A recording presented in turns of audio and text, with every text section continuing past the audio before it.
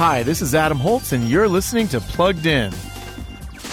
This is going to sound really strange. I was wondering, are you experiencing any kind of temporal anomaly? Most of us have probably wished we could have a do-over after a bad day. But what if every day was a do-over?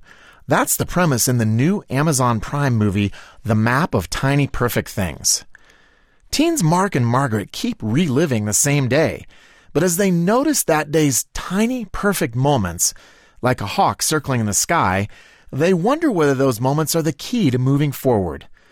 The Map of Tiny Perfect Things ponders what's most important in life. Some profanities and drinking are the main content concerns in a movie that could be a catalyst for deeper conversation. So we're giving it a 3 out of 5 for family friendliness. Read the full review at pluggedin.com/radio.